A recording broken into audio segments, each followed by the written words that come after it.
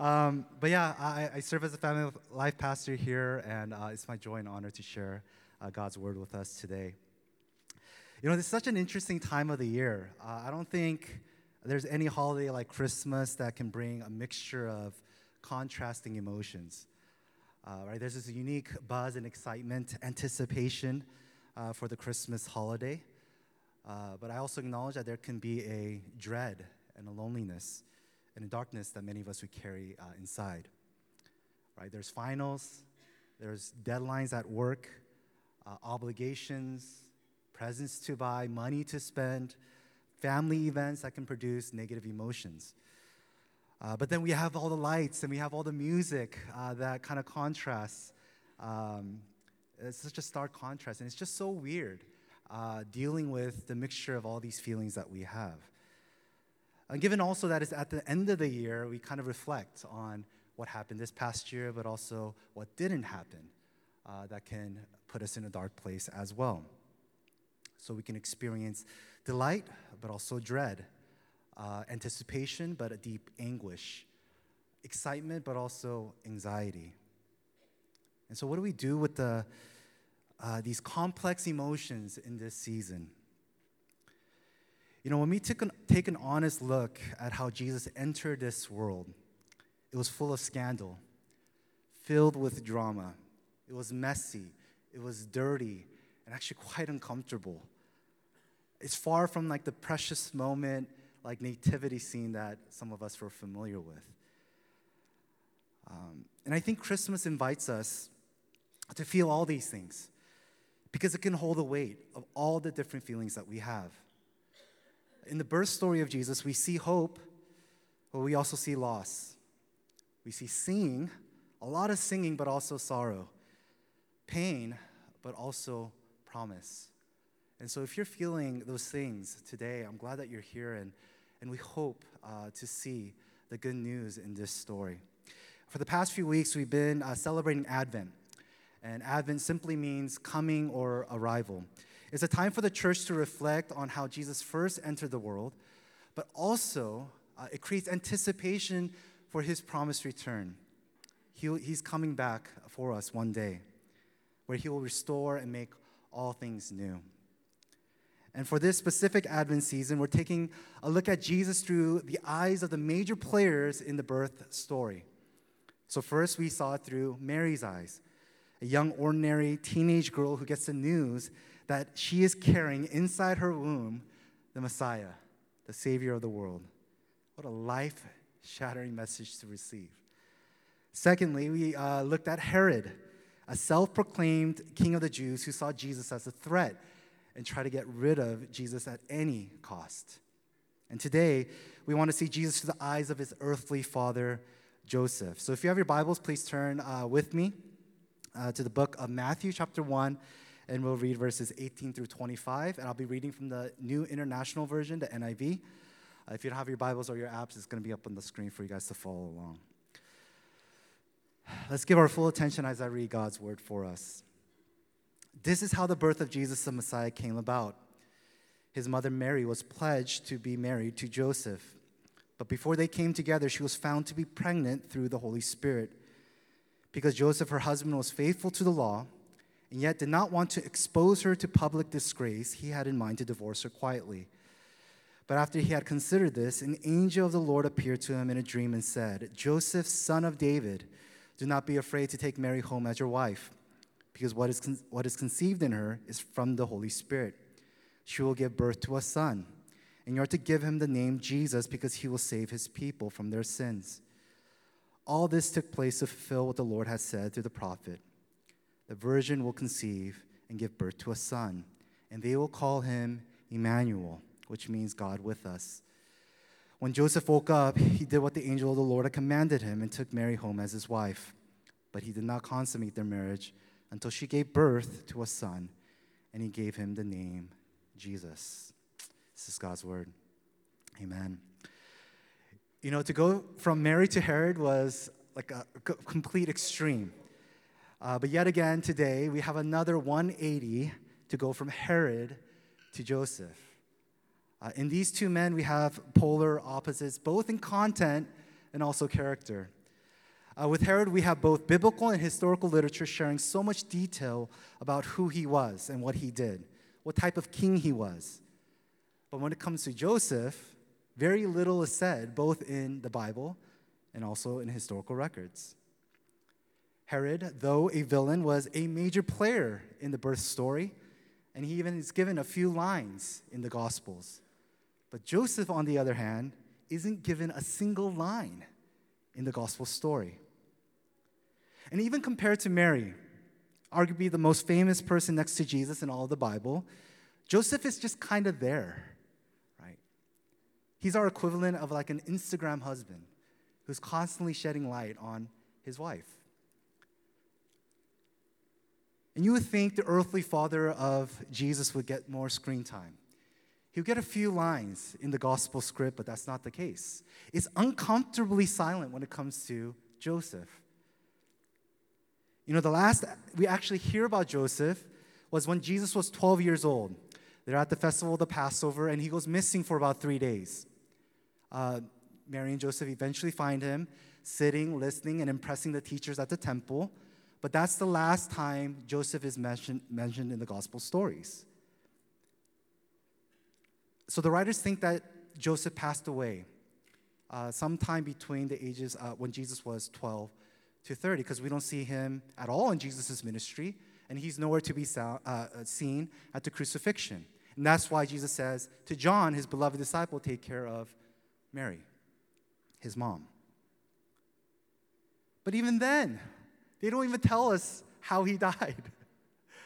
I kind of feel sorry for Joseph. Right? Where's the love for him? But on further reflection, and as I was verbally processing with our staff this past week, I think that's the beauty. There's so much beauty and strength in the story of Joseph because it is so quiet. And there's so much silence when it comes to his life. You know, Joseph's story has all the makings of a crazy drama, but we're only given a few paragraphs. Right? He had good reasons to act out, to be enraged and cause a scene, but we see the opposite. You know, marriage, very different in Jesus' time. They were arranged, which I'm like hoping that it comes back, arranged marriages. Having 4 kids of my own now. 2 families will get together on several occasions, and if the man and the woman, they're actually pretty young, if they wanted to proceed, they would be betrothed. And betrothal is a little bit different than the engagement that we have today. It was legally binding. A ring would be given, gifts would be exchanged, but they were basically husband and wife. But they will live separately, and not until they consummate the marriage on their wedding day were they officially husband and wife, which would typically happen a year later from the time they were betrothed. So again, it's like being engaged, but a little bit more serious. There are legal consequences if it didn't work out. We're told that Joseph and Mary were betrothed to one another, but they were pregnant. She was pregnant with a son that is not his. This was a problem. He is not the father.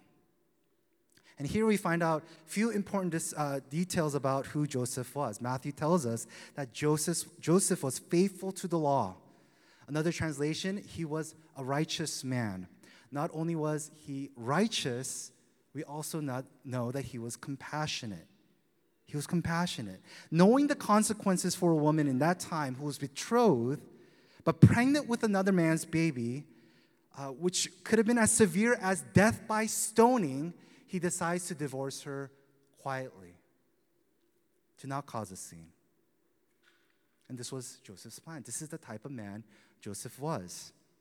But before he could do that, an angel comes and tells Joseph in a dream and explains Mary's situation and tells Joseph to take Mary as his wife. Take her as your wife. And he wakes up and he does just that. Joseph was faithful and compassionate. But actually, the most important thing about Joseph was his family. He comes from the lineage of the greatest king of Israel, King David. And so Matthew's gospel opens up with a genealogy. And most of us, whenever we see a list of names, we just kind of skim over it. We don't think much of it. But we have to understand that when the audience of Matthew's gospel was reading this genealogy, it meant something. It was powerful. And also for those of us who read the Bible, we see the Old and New Testament, and we kind of just read it like seamlessly. But we have to remember that there was 400 years in between the testaments where God was silent. There was no prophet, no messenger. There was no mention of God intervening. Israel was left in the dark, wondering where God is. Utter silence. And that silence was broken with the list of these names. And so this was good news to the people, especially because the land of Israel was now occupied by Rome. They had no land to call their own.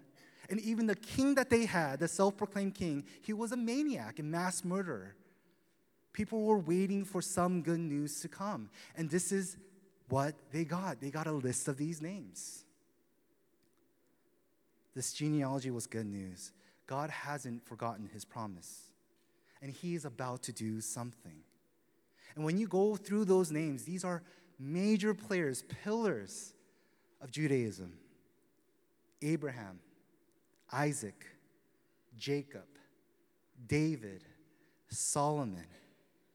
And then we get Joseph, who is a carpenter, who grew up in a podunk town called Nazareth. But he comes from the line of David. What is the Christmas message about? It's about family. Families. God's plan from the very beginning was to reveal himself to the world, to share his glory through families. We see that with Adam and Eve in the garden. We see it in the call of Abraham and Sarah. God's plan was to bless families so that families can be a blessing to the nations. But when we look at all these families, yes, we see God's blessing. Yes, we see great men and women, but we also see the curse of sin. The Bible is so brutally honest when it comes to the dysfunction and the brokenness of families. It's like oversharing of how corrupt and how broken these families were. And we can't go through all of them, but I just want to look at the first four names: Abraham, Isaac, Jacob, and Judah. These are the first four names. All right, Abraham. Let's start with Abraham. He basically prostituted his wife. Not once, but twice. He was so afraid that these kings, because Sarah was so beautiful, that they would kill him and take Sarah. And so he lied about Sarah, saying, she's my sister. He didn't do it once, he did it twice. Not only that, he listens to his wife and takes Hagar, Sarah's servant, and sleeps with her. Gets her pregnant, and now there's jealousy between Sarah and Hagar. And Hagar and Ishmael, her son, is now outcasted. This is Abraham. All right, Isaac. He doesn't go as far as to prostitute his wife out, but he does the same thing as his father. He lies about Rebekah and says, she's my sister. But this family was destroyed by favoritism, sibling rivalry, deception, and stealing. That's Isaac's family. Jacob, Isaac's son, he's now on the run from his brother who he stole from, and he's scared for his life. And so this family is now broken. They're all spread apart. His uncle Laban deceives Jacob, who worked 7 years, thinking that he was going to get Rachel, who he desired, but to find out to wake up next to Leah, the less desirable sister. He works for another 7 years to get Rachel, and then he gets rich. How? By tricking his uncle. And now he's on the run again. This is Jacob. Then we have Judah. Man. He leaves his family, and he ends up marrying a Canaanite woman who was seen as an enemy of Israel. His 2 sons were so evil that God killed his 2 sons. And Tamar, his daughter-in-law disguises herself as a prostitute, sleeps with his father-in-law, her father-in-law, and gets pregnant. These are the first four. We can't even get to all of them. These are just the first four men and their families. Not to mention King David, the line of Joseph, right, and his exploits. Murder, adultery, and then his own son tried to kill him. You know, the writers of Game of Thrones and the House of Dragons would blush reading the Bible. And so what do we glean from this? What do we glean from this lineage, this genealogy? Sin is all pervasive. It invades all of life and is felt most deeply, actually, in families. There's a generational pattern that we're seeing over and over again. It's obvious, the pattern of sin, how it goes from one generation to the next. But then we get to Joseph. And I'm like waiting to see what happens for this situation. If anyone would act out, if anyone would be enraged, it would be Joseph. And I'm waiting to see what would happen. What's going to happen? What's the next form of brokenness for this family? But we don't get it. We don't get it. He's just faithful, and he's good. And here we get the break in the pattern. There is beauty. There's strength in the quiet and silent life of Joseph. You know, I don't really like sharing about how being a husband and father affects how I read the scriptures, but when it comes to Joseph and in the situation he had to go through, I mean, my mind is just blown. I can't believe what Joseph did. You know, I remember being pregnant with Deacon, our first. Jane had severe morning sickness, but it came at nighttime. Every night she would just violently throw up in the bathroom, and I would just be standing out the door not knowing what I could do. I couldn't do anything. I was like, can I help you? She's like, get out. Get away from me. You know, and pregnant women, they develop a super power, the super sense of smell. I would open the fridge, and immediately from the other room, my wife would scream, did you open the fridge? I'm like, whoa, yes, I did. And one smell that turned her off constantly was the smell of rice. I'm like, rice? I live on rice. And she has such extreme nausea that she would sigh constantly. She'd be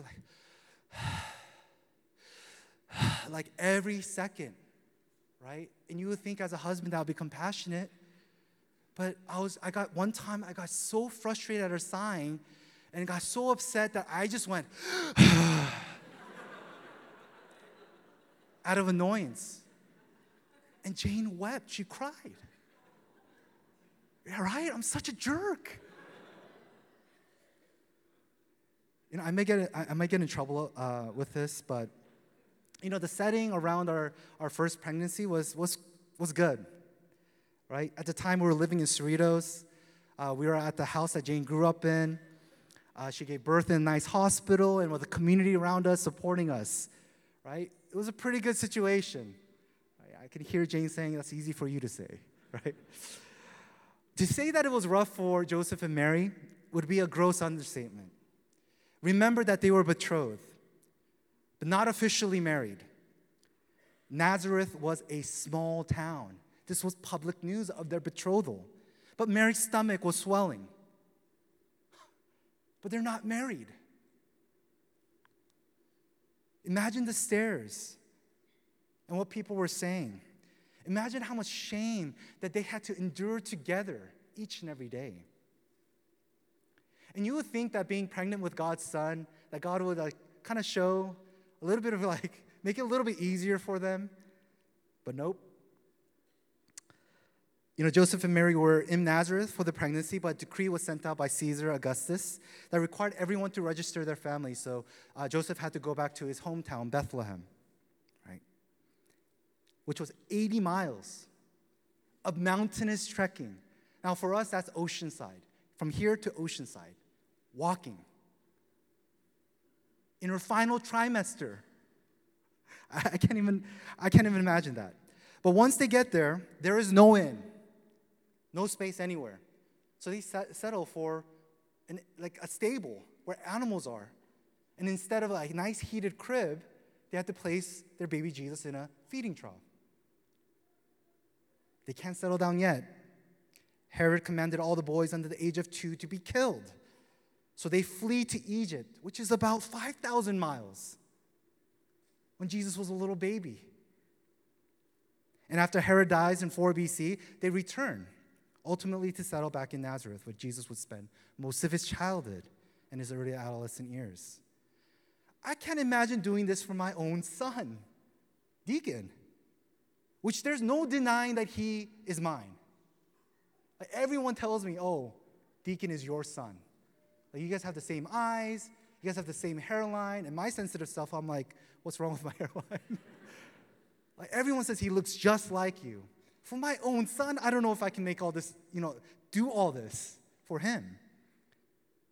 But for Joseph to do it for a son that is not even his. And actually, Jesus would remind Joseph, too, one time, that he's not his dad. That incident at the temple. Jesus says, I'm in my Father's house. Like, oh, that hurts. That would hurt so bad. What Joseph had to go through for Mary and for Jesus is unimaginable. But what Joseph does is he dignifies and reminds us of the profound calling to be a man, to be a husband, and to be a father. He redeems what it means to be all these things. He is with Mary at every point in the journey, not only assisting her, but protecting her, fighting for her and the baby inside, enduring and absorbing all the disdain and scorn of others. This is amazing. My first month at Citizens, which was last March, I joined a group of a dozen men who were reading the book Intentional Fathers by Jon Tyson. It was one of the most powerful and amazing groups that I had a privilege of being a part of. And we only met for 4 weeks. The book shares some interesting findings, and I just want to share this with you. Children without fathers are 4 times likely to live in poverty, to suffer emotional and behavioral problems, have higher levels of aggressive behavior, 2 times the risk of infant mortality, and more likely to go to prison. The number is crazy. 4 out of 5 inmates grew up without a dad. This topic of manhood or husband or being a father, I think can be triggering for some, understandably so, especially in our climate.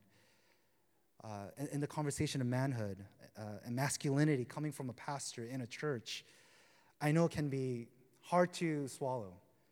Because to be honest, we've seen some gross examples on this stage within churches about biblical manhood and masculinity. And so I know this conversation might be difficult, but Jon Tyson in the same book, he wants to redeem this idea of manhood, and this is his definition. It's going to go up on the screen. A man is an image bearer and a son of God, entrusted with power and the responsibility to create, cultivate, care, and defend for God's glory and the good of others. I like this definition, especially the last part, for the good of others. He goes on to say that the 2 main features of an intentional father, and this applies to intentional husbands as well, is submission and servanthood. Submission and servanthood for men. This is what we're called to. And Joseph models this for us so well. Submission and servanthood. It is a reversal.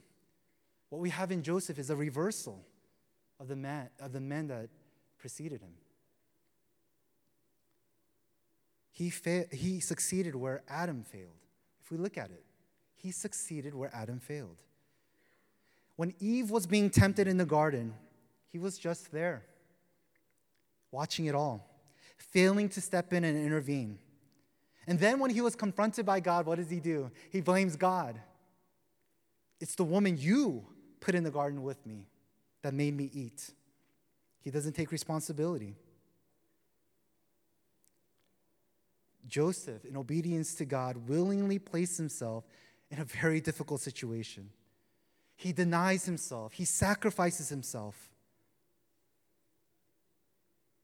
He takes responsibility for a wife who's bearing a son that is not his. And one thing that we can easily miss is the intentionality of Joseph to raise his stepson. On the 8th day, he takes him to Jerusalem to get circumcised. After being 40 days old, he goes back to Jerusalem to offer a sacrifice at the temple. He takes him to the festival of the Passover, and he taught Jesus how to be a carpenter. An amazing father.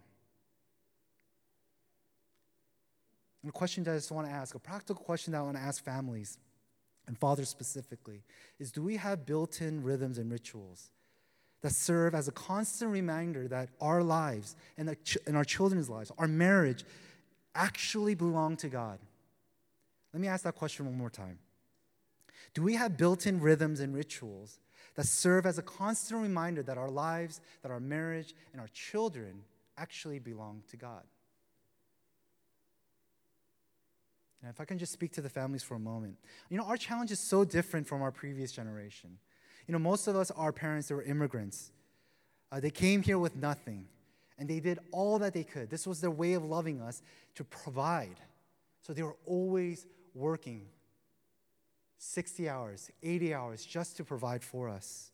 And so we didn't receive a lot of affirmation, a lot of affections from them. But we have an opposite problem here in this time. I think we center our lives around our children.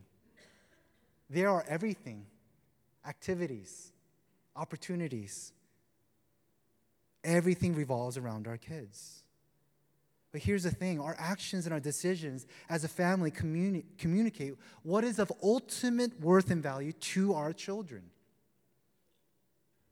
You would think that it would be unnecessary for the Son of God to be taken to all these different rituals, right? The 8th day, the 40th day, the festival of the Passover. Right? You think that those are irrelevant, but this is a detail that I don't think we should miss. Joseph, as a father, walked through with his son in these amazing ways. How much more so that we should with our children?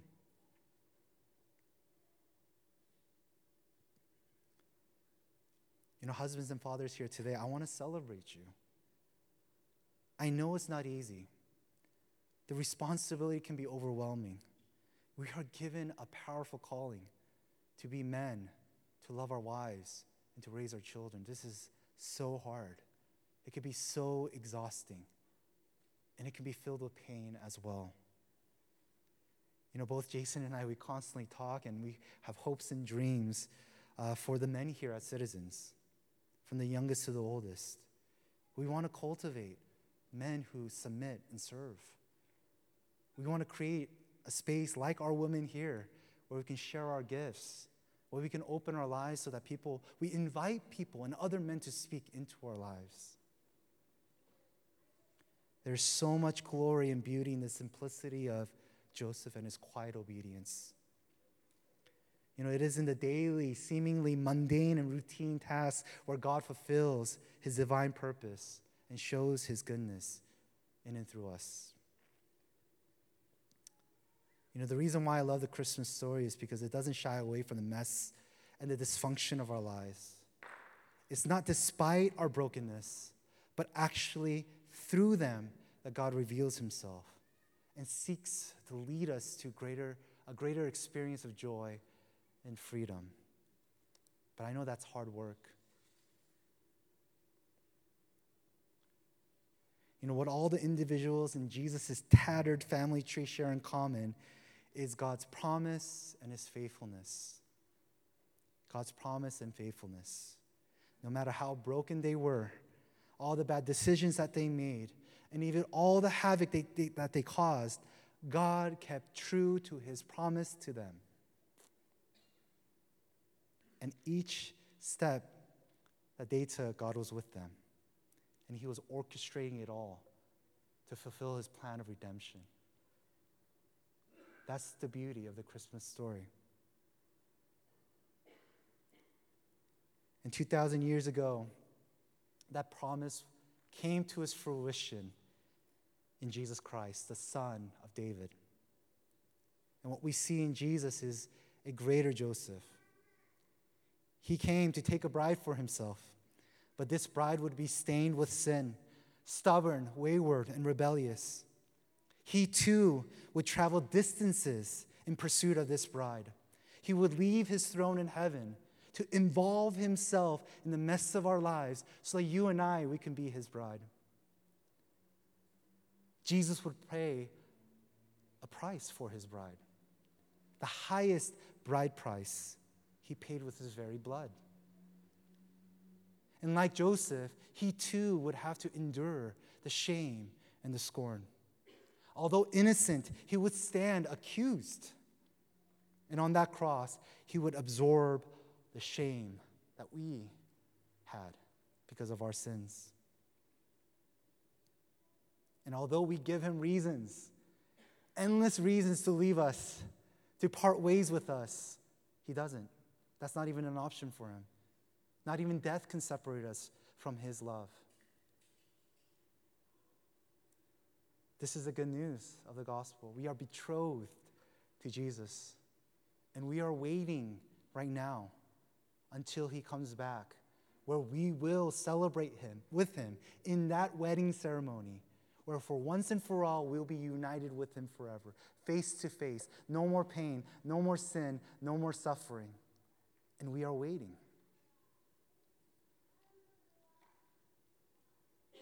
It is this finished work of Jesus on that cross and his promised return that gives us hope in the messiness and the broken experiences in our families. The greatest gift of Christmas is Jesus, who is Emmanuel. God is with us. God is with you. Not when you're just doing well, but actually in the chaos of your life. When your marriage is struggling.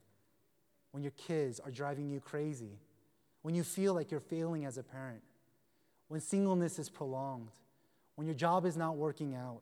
When you're depressed. When you feel lonely. When you feel isolated. Emmanuel, God is with you. That's why he came. We are all deficient. We are all broken. And if I just can say this, you're going to disappoint your spouse. You're actually going to mess up your kids. You're going to fall short. We're all going to fail. But the good news is, Jesus will never fail us through it all. He will never leave us nor forsake us. It's in our deficiency that we're reminded of the amazing and profound devotion of our Savior, Jesus Christ. He's not going anywhere. So many of us, we carry wounds from our families, and a lot of those wounds reopen during this time. The gospel offers a powerful remedy. That is a lot easier said than done, and that gift is forgiveness. That remedy is forgiveness. And I just want to say that forgiveness is a journey in itself, a very long one. So I'm not saying this very flippantly. Forgiveness is so hard. There's so much in my own experiences that I know that it's going to take me a while. But there is hope. There is remedy because Jesus came to forgive us and to offer us reconciliation. And he also gives us community to be in this journey of forgiveness with. This past weekend, I was sitting around a table with, 6 men who are in their 40s. We talked about life, we talked about marriage, we talked about our fathers. It was one of the most profound experiences I've had. And through those conversations, they convicted me. My dad's coming this week, and there are things that I want to talk to him about because of that conversation. And I realized the gift of the church is such a powerful gift if we're just willing to invite people into our lives, into our brokenness. Forgiveness isn't easy. Reconciliation is so hard. But there's hope because of the Christmas story, because of Jesus Christ. There's hope to break the generational pattern of sin.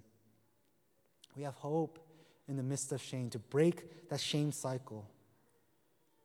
Because of the love of Christ, he pursued us. In his love, he will never abandon us. And his love perseveres, and his love remains the same no matter what. This Christmas, as we go through all the different emotions that we have, maybe look to Jesus in those moments of pain and darkness, knowing that he is Emmanuel. He is with us. And ultimately that he's coming back for us. I hope you're encouraged today. Let's pray.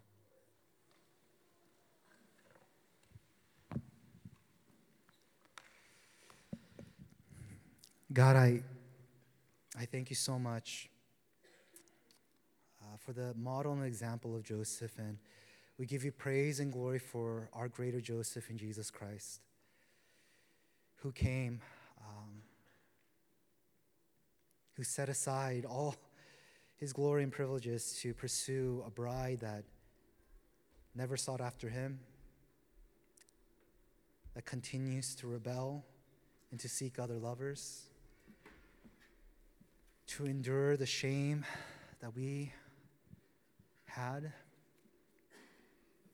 to pay with his blood, to have us, and then to know that he will come back for us one day. We thank you so much. God, I ask that you would remind us, open our eyes, help us to see the glory of the Christmas story. Help us to experience and feel the embrace of your love in this time. For a lot of us who are struggling, who are suffering in this season, may we feel Emmanuel. Holy Spirit, fill this place. Comfort our hearts as we stare at our scars and as we stare at our wounds. May we also see your wounds, the scars that you have, Jesus, and know that you will restore, that you will redeem, that there is hope in this lifetime, but also in the life to come. God, we thank you so much for Jesus. We thank you for Joseph and Mary and their story. Fill us with hope now as we respond in worship. We give you all the praise and glory. It's in Jesus' name we pray.